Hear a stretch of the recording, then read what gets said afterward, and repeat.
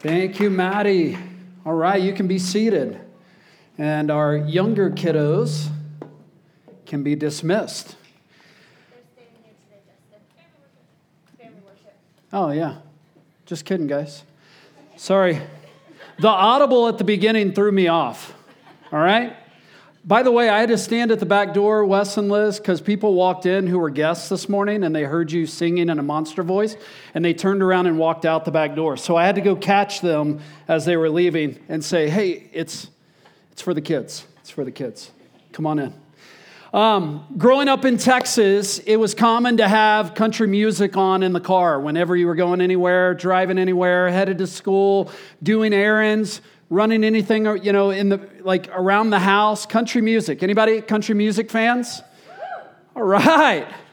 Country music in the house, right? Exciting. So back then, stereos were furniture, okay?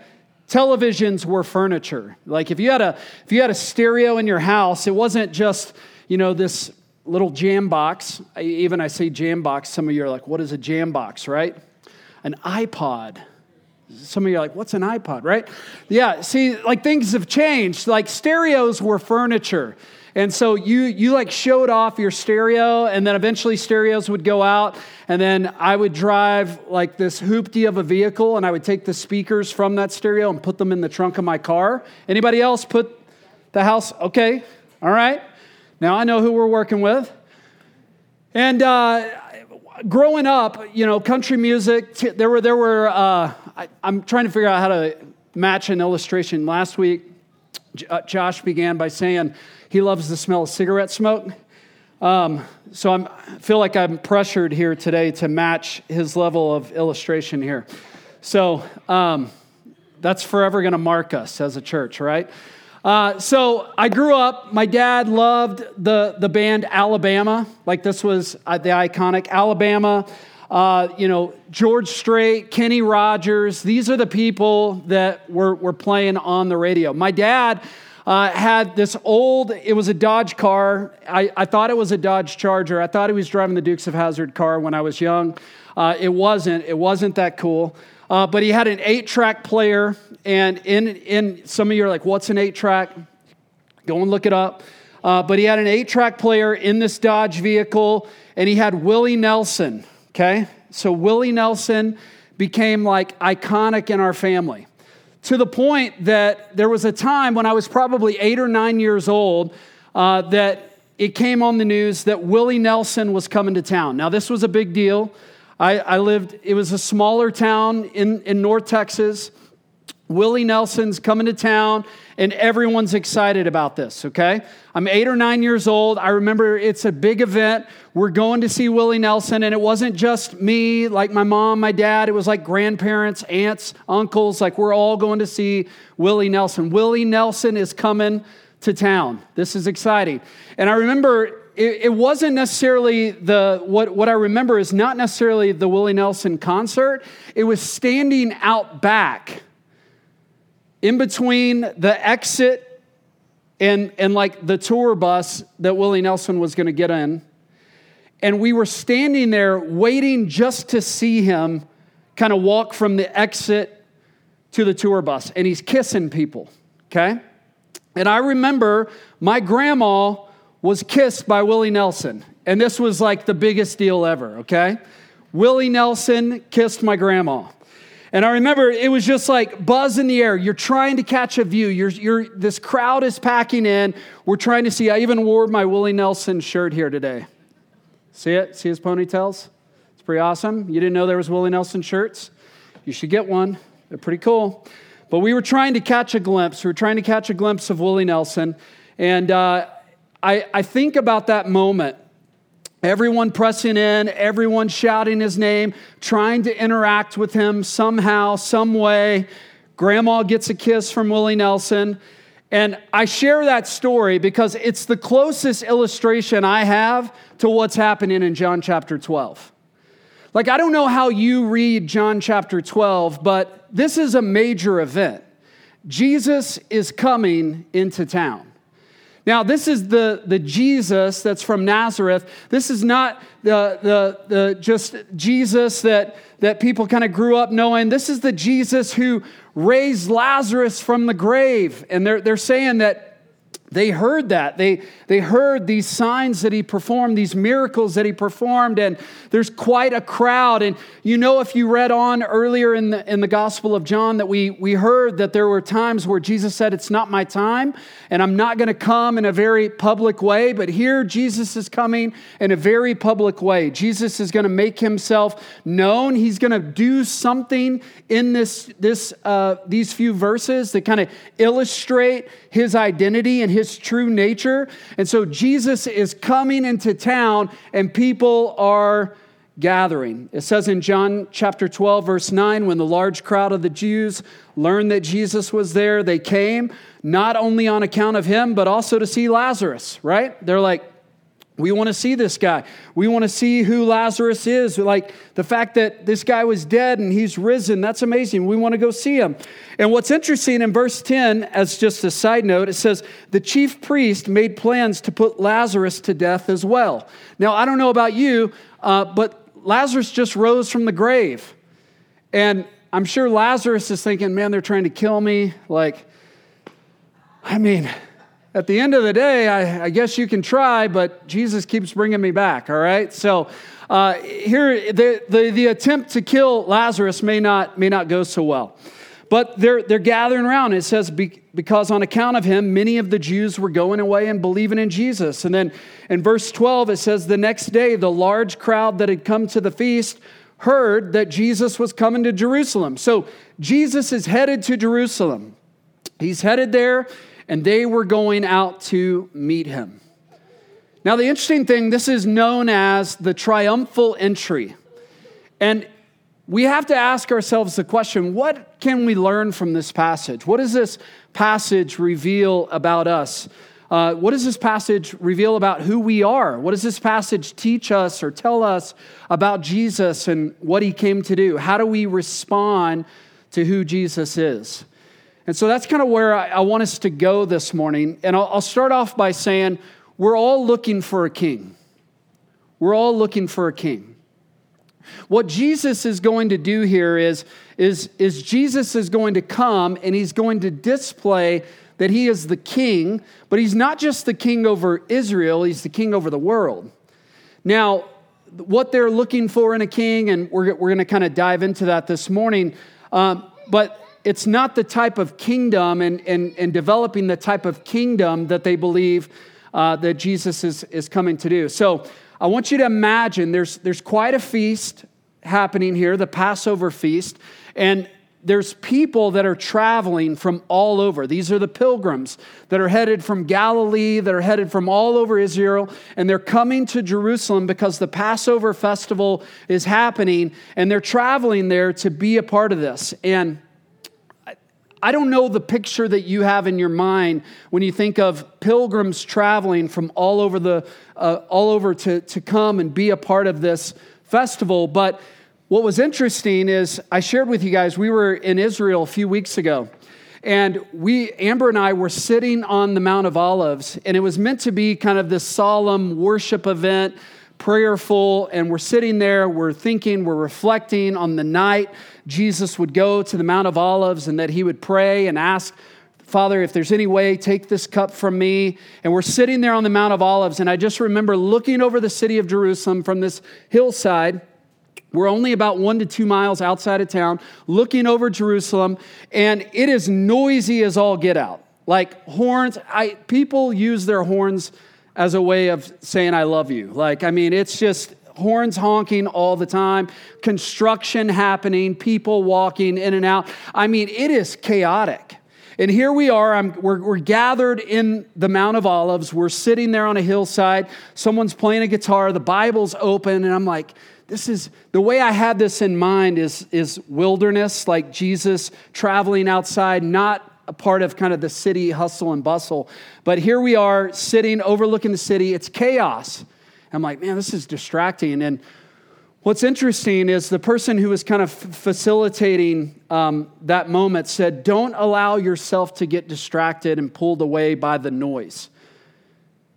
Like Jesus, on the night that he was going to be betrayed, pressing into the final moments of his life, this wasn't a solemn night. This is a night, chaos is happening in the city. Pilgrims from all over Israel are journeying in, and they're traveling to be there. And the crowds, the activity, the daily life, in the midst of all the turmoil that Jesus was going to be anticipating, all of life is still going on. It doesn't stop. It doesn't pause in this moment. And so Josephus writes in like AD 65 that at Passover, there were 2.7 million people in Jerusalem at that time. Okay, I want you to think about the crowd of people. Jerusalem isn't large. 2.7 million people coming, and this was AD 65. It says that they would come. Many of them, they wouldn't be able to camp within the city walls, so they would camp all over the hillside. They would camp outside the city. You can imagine the crowds, the people, the pilgrims, the people traveling there, that if Jesus were to gain a crowd or activity or hearing, if Jesus were to do something, that it could create quite a commotion. And this is what's going on, and this is what's kind of riling up the Jews. This is what is causing them to say, I want to kill Lazarus, I want to kill Jesus, This is what's ultimately going to lead to his crucifixion, because Jesus is going in and he's making a scene. You can imagine now just the hustle and bustle, the chaos of the city, and they realize that Jesus is coming into town. They're coming to celebrate the Passover. If you don't know anything about the Passover, you can go back and read about it in Exodus chapter 12. But ultimately, we see the Israelites are enslaved by Pharaoh, who's king of Egypt. And in their enslavement, God sends people to set them free. And he comes and he brings about plagues. And the final plague was that he was going to kill all firstborn. But the Israelites would be saved because they were going to take a lamb, and they would take the blood of that lamb and they would apply it to the doorpost of their home. And that blood on the doorpost would be a sign to the Lord that when he came, he would pass over that home and they would be saved by the blood. And so this is the very event that's happening in the last week of Jesus' life. If you weren't here last week, we talked about John chapter 1 through John chapter 12 is the book of signs. And then what we read on, John chapter 13 to the end of the Gospel of John, is the book of glory. And we're going to see that last from 13 to the end of the book is the final week of Jesus' life. So we're 1 week out from Jesus being crucified and risen. All right, that's where we're at in this story right here. And we see they're coming to sacrifice a lamb. Why are they sacrificing lamb? They're sacrificing to be saved as a remembrance of what the Lord did of passing over their home and saving their firstborn. And then this is also a sense of going, we are to make sacrifices for our sins. And so everyone, we all need a sacrifice. We all need a savior. We all need something or someone to set us free. We're all looking for a king. And so all of these pilgrims, all the people, they hear that Jesus is coming into town and they go, man, this is the guy that rose Lazarus from the grave. This is the person who performed all these miracles we see in the early chapters of the Gospel of John. These are going to be people that traveled from Galilee who were a part of many of the early ministry life of Jesus. And they're traveling and they get word he's coming into town. We are going to go out and celebrate him. Why are they celebrating him? What are they looking for? Well, all of us, just like these people, we all need an answer or a savior or a king to the brokenness that we face. We all do. In John chapter 12, verse 9 through 13, I'll read this again. When the large crowd of Jews learned that Jesus was there, they came not only on account of him, but also to see Lazarus, whom he had raised from the dead. So the chief priest made plans to put Lazarus to death as well, because on account of him, many of the Jews were going away and believing in Jesus. The next day, the large crowd that had come to the feast heard that Jesus was coming to Jerusalem. So what'd they do? They took branches of palm trees and went out to meet him, crying out, Hosanna! Blessed is he who comes in the name of the Lord, even the King of Israel. And so in this time frame, Israel was just a place of unrest, right? Jews were longing for a messianic deliverer. They were looking for the one who was prophesied about in the Old Testament. They were looking for this one who would come and set them free and restore the throne of David over all of Israel to be a king. And so they're looking for a Savior. And here's what I would say to us. All of us, in a very similar way, when we hear or experience that there is a Savior, that there is an answer to our brokenness, we are going to go out and meet him. Now, for us, when we watch, every movie that ever played, every great story that's been ever told, it's the story of a hero, someone who saves us from our brokenness, from our troubles, from our oppression. And we're looking for that same person. Someone who makes sense of the world, someone who can speak to the problems we're experiencing, someone who can bring hope in the midst of great pain, someone who can bring answers, someone who could be our Savior. In 1 Samuel chapter 8, we see a time where there was no king over Jerusalem, and it says in 1 Samuel chapter 8 that they longed for a king. They wanted a king like other nations. Listen to this. But the people refused to obey the voice of Samuel, and they said, "No, there shall be a king over us, that we may be like all the nations, and that our king may judge us and go out before us, and that he might fight our battles." And the question is who is the person, the thing, the item, the hope that you put your trust in that fights your battles? We're all looking for a king. We're all longing and awaiting a king. We're looking for someone who can fight our battles, the battles that we face. And Jerry Bridges calls this our functional saviors. We all have a functional savior. We're all looking for a king. He says this, sometimes we look to other things to satisfy us and fulfill us, to save us. These functional saviors can be any object of dependence we embrace that isn't God. They become the source of our identity, our security, our significance, because we hold an idolatrous affection for them in our hearts. They preoccupy our minds, they consume our time and resources, they make us feel good, and somehow even make us feel righteous. Whether we realize it or not, they control us and we worship him. Now, the truth is we may not label our search and journey in life as looking for a king, but all of us are looking for something or someone to set us free. And the world is full of answers. The world's full of answers. If you've ever been scrolling on Instagram and you're like, oh, I do need that. And it's like, man, Instagram knows me better than I know myself. How did they know I needed that? Well, because, come on, guys.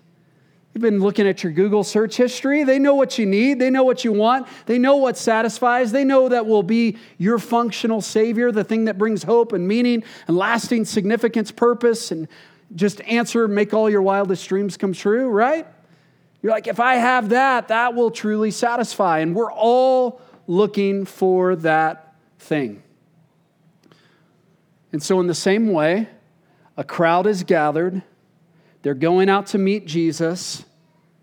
And in the same way, we too are looking for an answer. Could Jesus be the hope? Could Jesus be the person who restores Israel?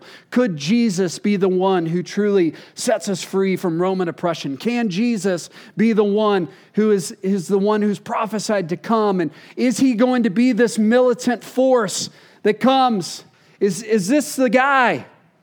They're anxious to see. Is Jesus going to be the answer to our biggest problem? But here's the question that I think we need to answer. What is our biggest problem? Because we all come to life with problems. We all come to functional saviors looking for them to solve something in our life that's broken. But what is the thing that's most broken? What is our biggest problem? I'll read on, John chapter 12 through 16. It says, the next day, the large crowd that come to the feast heard that Jesus was coming to Jerusalem. So they took branches of palm trees. They went out to him crying out, Hosanna, blessed is he who comes in the name of the Lord, even the King of Israel. And Jesus found a young donkey and sat on it, just as it's written, fear not, daughter of Zion, behold, your king is coming, sitting on a donkey's colt.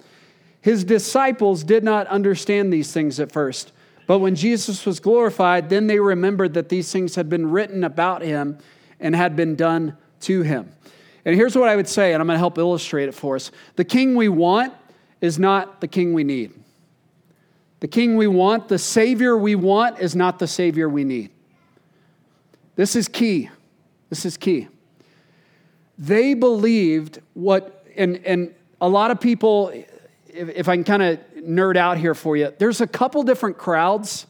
And a lot of times you've heard people preach this message about the triumphal entry and talk about how Christians are fickle. And, on one day they're yelling, Hosanna, save us. And then the next day they're yelling, crucify him. And you're like, look, how fickle are we that one day we're talking about save us, and then the next day we're saying, yeah, crucify that guy. Now, the truth is, we are that fickle people. We are the people who say, save us. And then when he doesn't actually meet our expectations and he's not the king that we desire, that we actually are the people that want to crucify him a few days later. But I would tell you, and historians and scholars believe, if you'll do some research and you'll read, this is one of the few stories that is in all four gospel accounts, is the triumphal entry. I would tell you that the crowds are different. The same crowd that yells Hosanna is not necessarily, I'm saying there may be some crossover. Billy might have been there at the triumphal entry and putting palm branches, and then he kind of got caught up in the commotion of the crowd. Same way I think my grandma got caught up in being kissed by Willie Nelson. Like, it just happens, right? Like, everybody's like, crucify him. I'm like, yeah, crucify. You're kind of yelling with the crowd. You kind of get caught up in that. So I think there definitely could be crossover, but I would tell you they're different people. And you're going to see that there's different reaction. The Jews here, the religious leaders, are very much against what's happening. There's a commotion. There is a scene that's happening. They're laying down palm branches, which if you ever visit Israel or you look at Israel's history, the palm tree was kind of a national symbol. And that would be kind of seen as royalty. A lot of the first coins would have a stamp of a palm tree. Palm branches were put down in a way of honoring a king. But what's interesting is in this, they say, even the King of Israel, verse 13, blessed is he who comes in the name of the Lord, even the King of Israel. They believe the king that they're looking at, Jesus, that he's coming as a political force, okay? Now, if I can just kind of simplify this, is they believe that he's coming and he's going to defeat Rome. Now, here's what I would tell you. I am thankful, and this needs to kind of motivate all of us and move us to a place of like, man, where am I doing something very similar? What if Jesus truly gave them what they wanted? What if Jesus came and says, so you want to defeat Rome? Let's defeat Rome. Great. But guess what? You're still going to die in your sins. Because I can defeat Rome all day long. But he didn't come to defeat Rome. He came to defeat Satan. The king we want is not the king we need. And that's where we go, maybe we look at this and we go, man, Rome is my biggest problem. I don't know what it is for you today, but you come and you go, man, this is my biggest problem. I would tell you, your biggest problem is the fact that we have to figure out, what do we do with sin? How do we be reconciled to a holy God? How is man made right with God? And it's only by the blood of Jesus. It's only because a king came to lay down his life and to come in as a servant and to give his life sacrificially to defeat Satan, sin, and death, that we can be victorious. It's not because he comes to defeat Rome or defeat some political power. And I just wonder, like, what political agenda, what brokenness do we see that we're like, man, if he comes in, if he solves this, then this is going to be the Savior. This is going to be the one that I praise and give honor to. When in reality, he's come to do something far greater. He's come to defeat Satan, sin, and death, to defeat our biggest problem, which is the eternal, like the vast chasm that exists between his holiness and our sinfulness. He's come to break down this dividing wall of hostility between us and God. That's our biggest problem. And so they're cheering and they're celebrating. And they're like, he's going to be the king of Israel. He's going to be this political warrior that defeats Rome. And he's like, man, I'm not here to serve your purposes, but I am here to serve your biggest problem. I'm not coming to be your puppet. I'm coming to be your Savior, your King. The king we want is not the king we need. So let me ask you, when we look back in this story, I go, man, aren't we glad that he fulfilled his purpose and not ours? Aren't we glad that he listened and was obedient to the Father and followed the Father unto the cross and didn't get caught up in the political upheaval of the time and try to serve the purposes of the people? He was faithful to the Father. John Stott says this: when Jesus is truly our Lord, okay, he's not our puppet. We're not controlling him with our purposes, our motivations. When he is Lord, he directs our lives, and we gladly obey him. Indeed, we bring every part of our lives under his lordship. Our home, our family, our sexuality, our marriage, our job, our unemployment, our money, our possessions, our ambitions, our recreations. We come to him. He is our king, and we rightfully submit to him. He's not out to serve our purposes. Again, that's not a king, that's a puppet. He's king. And so we see that our role and our responsibility in this is to serve him, not to serve us. Now, he is kind and loving and gracious that he does go to the cross, and in doing so, he serves us. But I ask you this question this morning. You ever heard of Palm Monday? Palm Monday? Anybody? You heard of Palm Sunday? You heard of Palm Sunday? Palm Monday, okay? A lot of us love Palm Monday more than we love Palm Sunday. And here's what I mean by this. Palm Monday story, it goes like this. The donkey awakened on Monday morning, his mind still savoring the afterglow of the most exciting day of his life. What was that? The day before when he brought Jesus into the city, right? So his mind is still savoring the afterglow of the most exciting day of his life. Never before had he felt such a rush of pleasure and pride. He walked into town, he found a group of people by the well, and he goes, I'm going to go and show myself to them, he thought. But they didn't notice him. They went on drawing their water and paid him no mind. Throw your garments down, the donkey said. Don't you know who I am? They just looked at him in amazement. Someone slapped him across the tail and ordered him to move. Miserable heathens, he muttered to himself. I'll just go to the market where the good people are. They will remember me. But the same thing happened. No one paid any attention to the donkey as he strutted down the main street in front of the marketplace. The palm branches. Where are the palm branches? The donkey asked. Yesterday you threw palm branches. And hurt and confused, the donkey returned home to his mother. And she said, foolish child, didn't you realize that without him, you're just an ordinary donkey?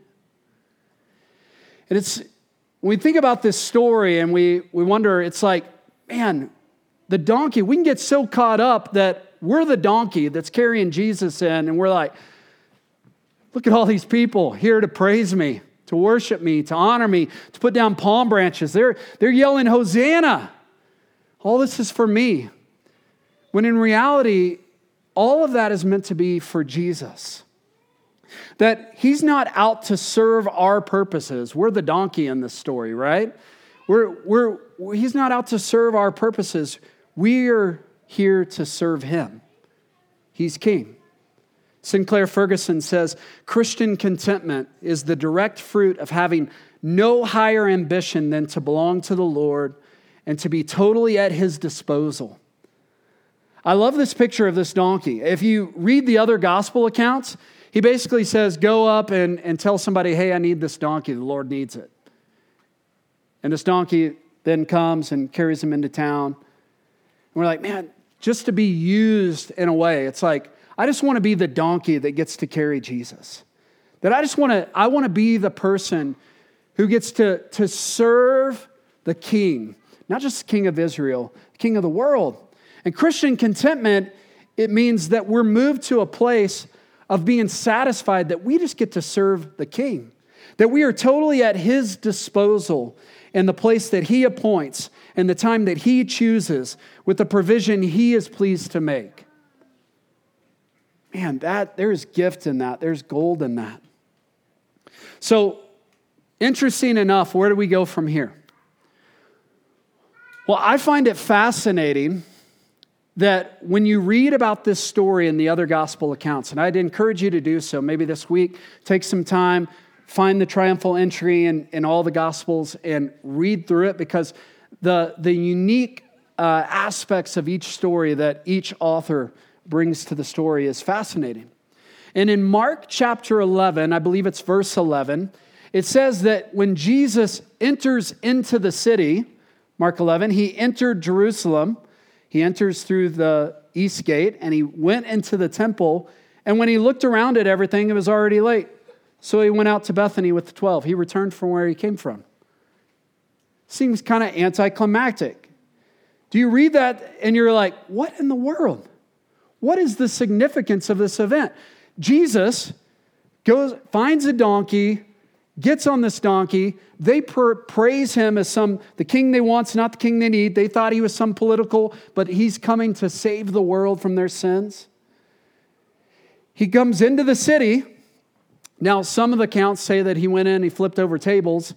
Mark 11 walks in. It's late. He kind of looks around. Oh, I guess it's time to go to bed. He heads back to Bethany.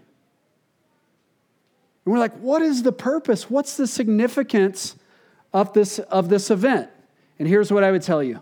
This single event marks, proves, prophesies the fact that Jesus is truly king. Jesus is truly king. Now let me help illustrate that. What Jesus does is he mounts a donkey. He comes in. He's only about 2 miles out from Jerusalem. He comes in. This is the only account where we read or see or hear about Jesus riding a donkey, not walking. But here he comes. He rides a donkey into town. He gets into town. It's late. He returns to Bethany. What's going on? Well, we need to go to a prophecy in Zechariah chapter 9, verse 9 and 10. When we read Zechariah chapter 9, verse 9 and 10, it says this: Rejoice greatly, O daughter of Zion. Shout aloud, O daughter of Jerusalem. Behold, your king is coming to you. Righteous and having salvation is he, humble and mounted on a donkey, on a colt, the foal of a donkey. And so what we read here and what John's gospel alludes to in verse 15, because we see him quote Zechariah chapter 9, verse 9, Fear not, O daughter of Zion. Behold, your king is coming, sitting on a donkey's colt. And it says right after this in verse 16 that his disciples did not understand these things. Now, why is that significant? In verse 16, his disciples don't recognize. His disciples in that moment are not going, oh, he's riding a donkey. Don't you remember the prophecy in Zechariah chapter 9? They weren't having this conversation, okay?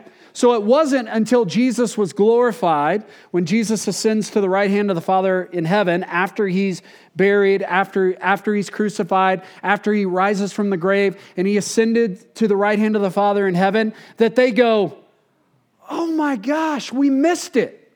So I'm going, if the disciples missed it, then probably the people putting down the palm branches miss it, which is why they're not worshiping him as king, as savior. They're worshiping him as the king they want, not the king they need. But here they are in Zechariah chapter 9. We were given this prophecy, and Jesus is going to fulfill this prophecy right here in John chapter 12. He's going to get on a donkey. He's going to come into town. But he's not going to come as other warriors or kings would come into town. He's going to come in humility. Now, John's gospel leaves that out in verse 15. When you read verse 15 of John chapter 12, we don't get this word humility in here. But when we read in Zechariah chapter 9, it says he's coming humble and mounted on a donkey. Jesus is coming in humility. Jesus is coming.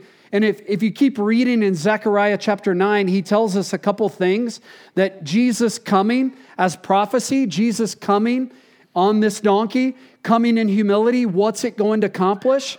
It's going to end all war. Jesus coming and being this king is going to lead to a proclamation of peace to the nations. This coming of king is going to be associated with the blood of God's covenant that spells release for the prisoners. You can read about that in 9 through 11. It's going to set prisoners free. And this is all testifying to what Jesus is going to come and do. Now, here's what I find fascinating, okay? And this is key to understanding this event and why this event is significant. This isn't the first time that someone rode a donkey into town, okay? This isn't the first time somebody rode a donkey into town from the Gihon Spring, over the Kidron Valley, in through the east gate of the temple. It's not. The very first time it happened was in 1 Kings chapter 1. If you got your Bible, you can flip over there, 1 Kings chapter 1.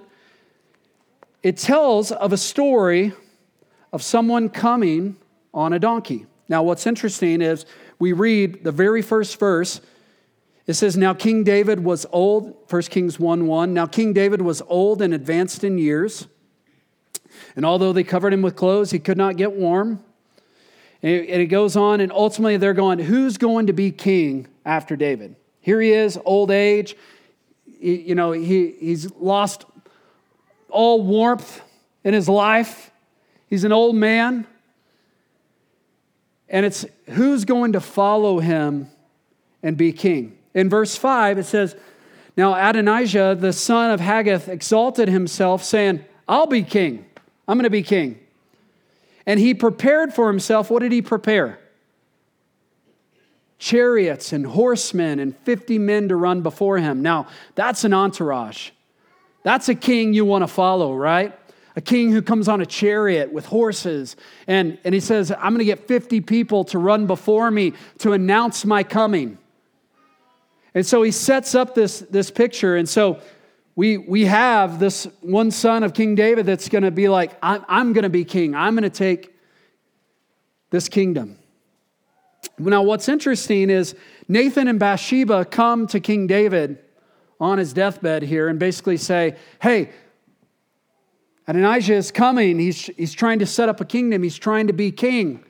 And it's like, you've already offered that to your son Solomon. Solomon is meant to be king. And he's like, you're right. You're right. That's correct. Solomon is meant to be king. So what does he tell him to do? It seems crazy. The king said to them in verse 33, take with you the servants of your Lord and have Solomon, my son, ride on my own mule and bring him down to Gihon. 1 Kings 1:38. So Zadok the priest, Nathan the prophet, Benaiah the son of Jehoiada, the Cherethites and the Pelethites went down and had his Solomon ride King David's mule and brought him to Gihon. Now here's the deal. What's the significance here? Well, this would prove And this would show and this would illustrate by putting him on King David's mule and parading him into Jerusalem from the Gihon Spring, across the Kidron Valley, onto the temple floor, that it would prove that any other king that would set themselves up is a phony king. Now, what does this have to do with Jesus? Well, when we get to this time and we see everything that's kind of taking shape, Jesus is coming into town. He doesn't get a chariot. He doesn't get this entourage. But he comes in humility. He comes on a mule. And he comes into the city as the true king. Everything that Solomon, as a broken king, would try to create, would try to build, Jesus does in complete perfection. Jesus comes saying, I am the true king.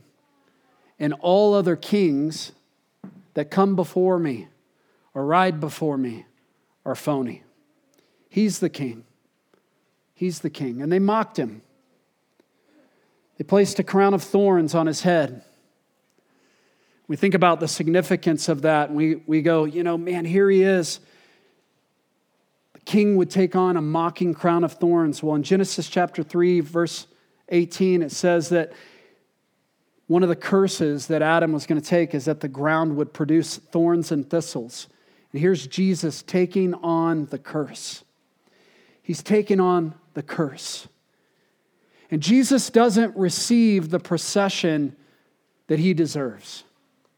To be quite honest, when I think about Jesus coming into the city, the King of the world, he deserves all the praise, all the worship, all the entourage, all the chariots, all the horses. And he receives none of that. But one day, in Revelation chapter 7, verse 9, it says, after this I looked, and behold, a great multitude that no one can number, from every nation, from all tribes, peoples, and languages, standing before the throne and before the Lamb, clothed in white robes, with palm branches in their hands. They're going to declare that he's Jesus. He's the King. Do you know him to be King?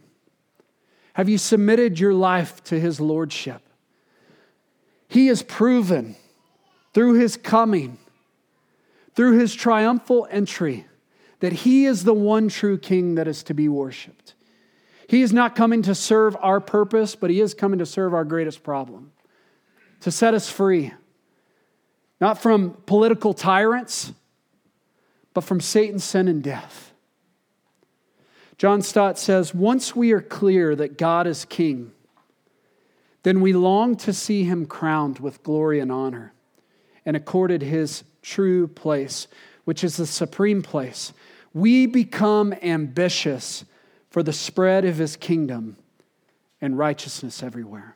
I'm going to invite the worship team to come up forward. I'm going to pray for us this morning and then give us some time to respond.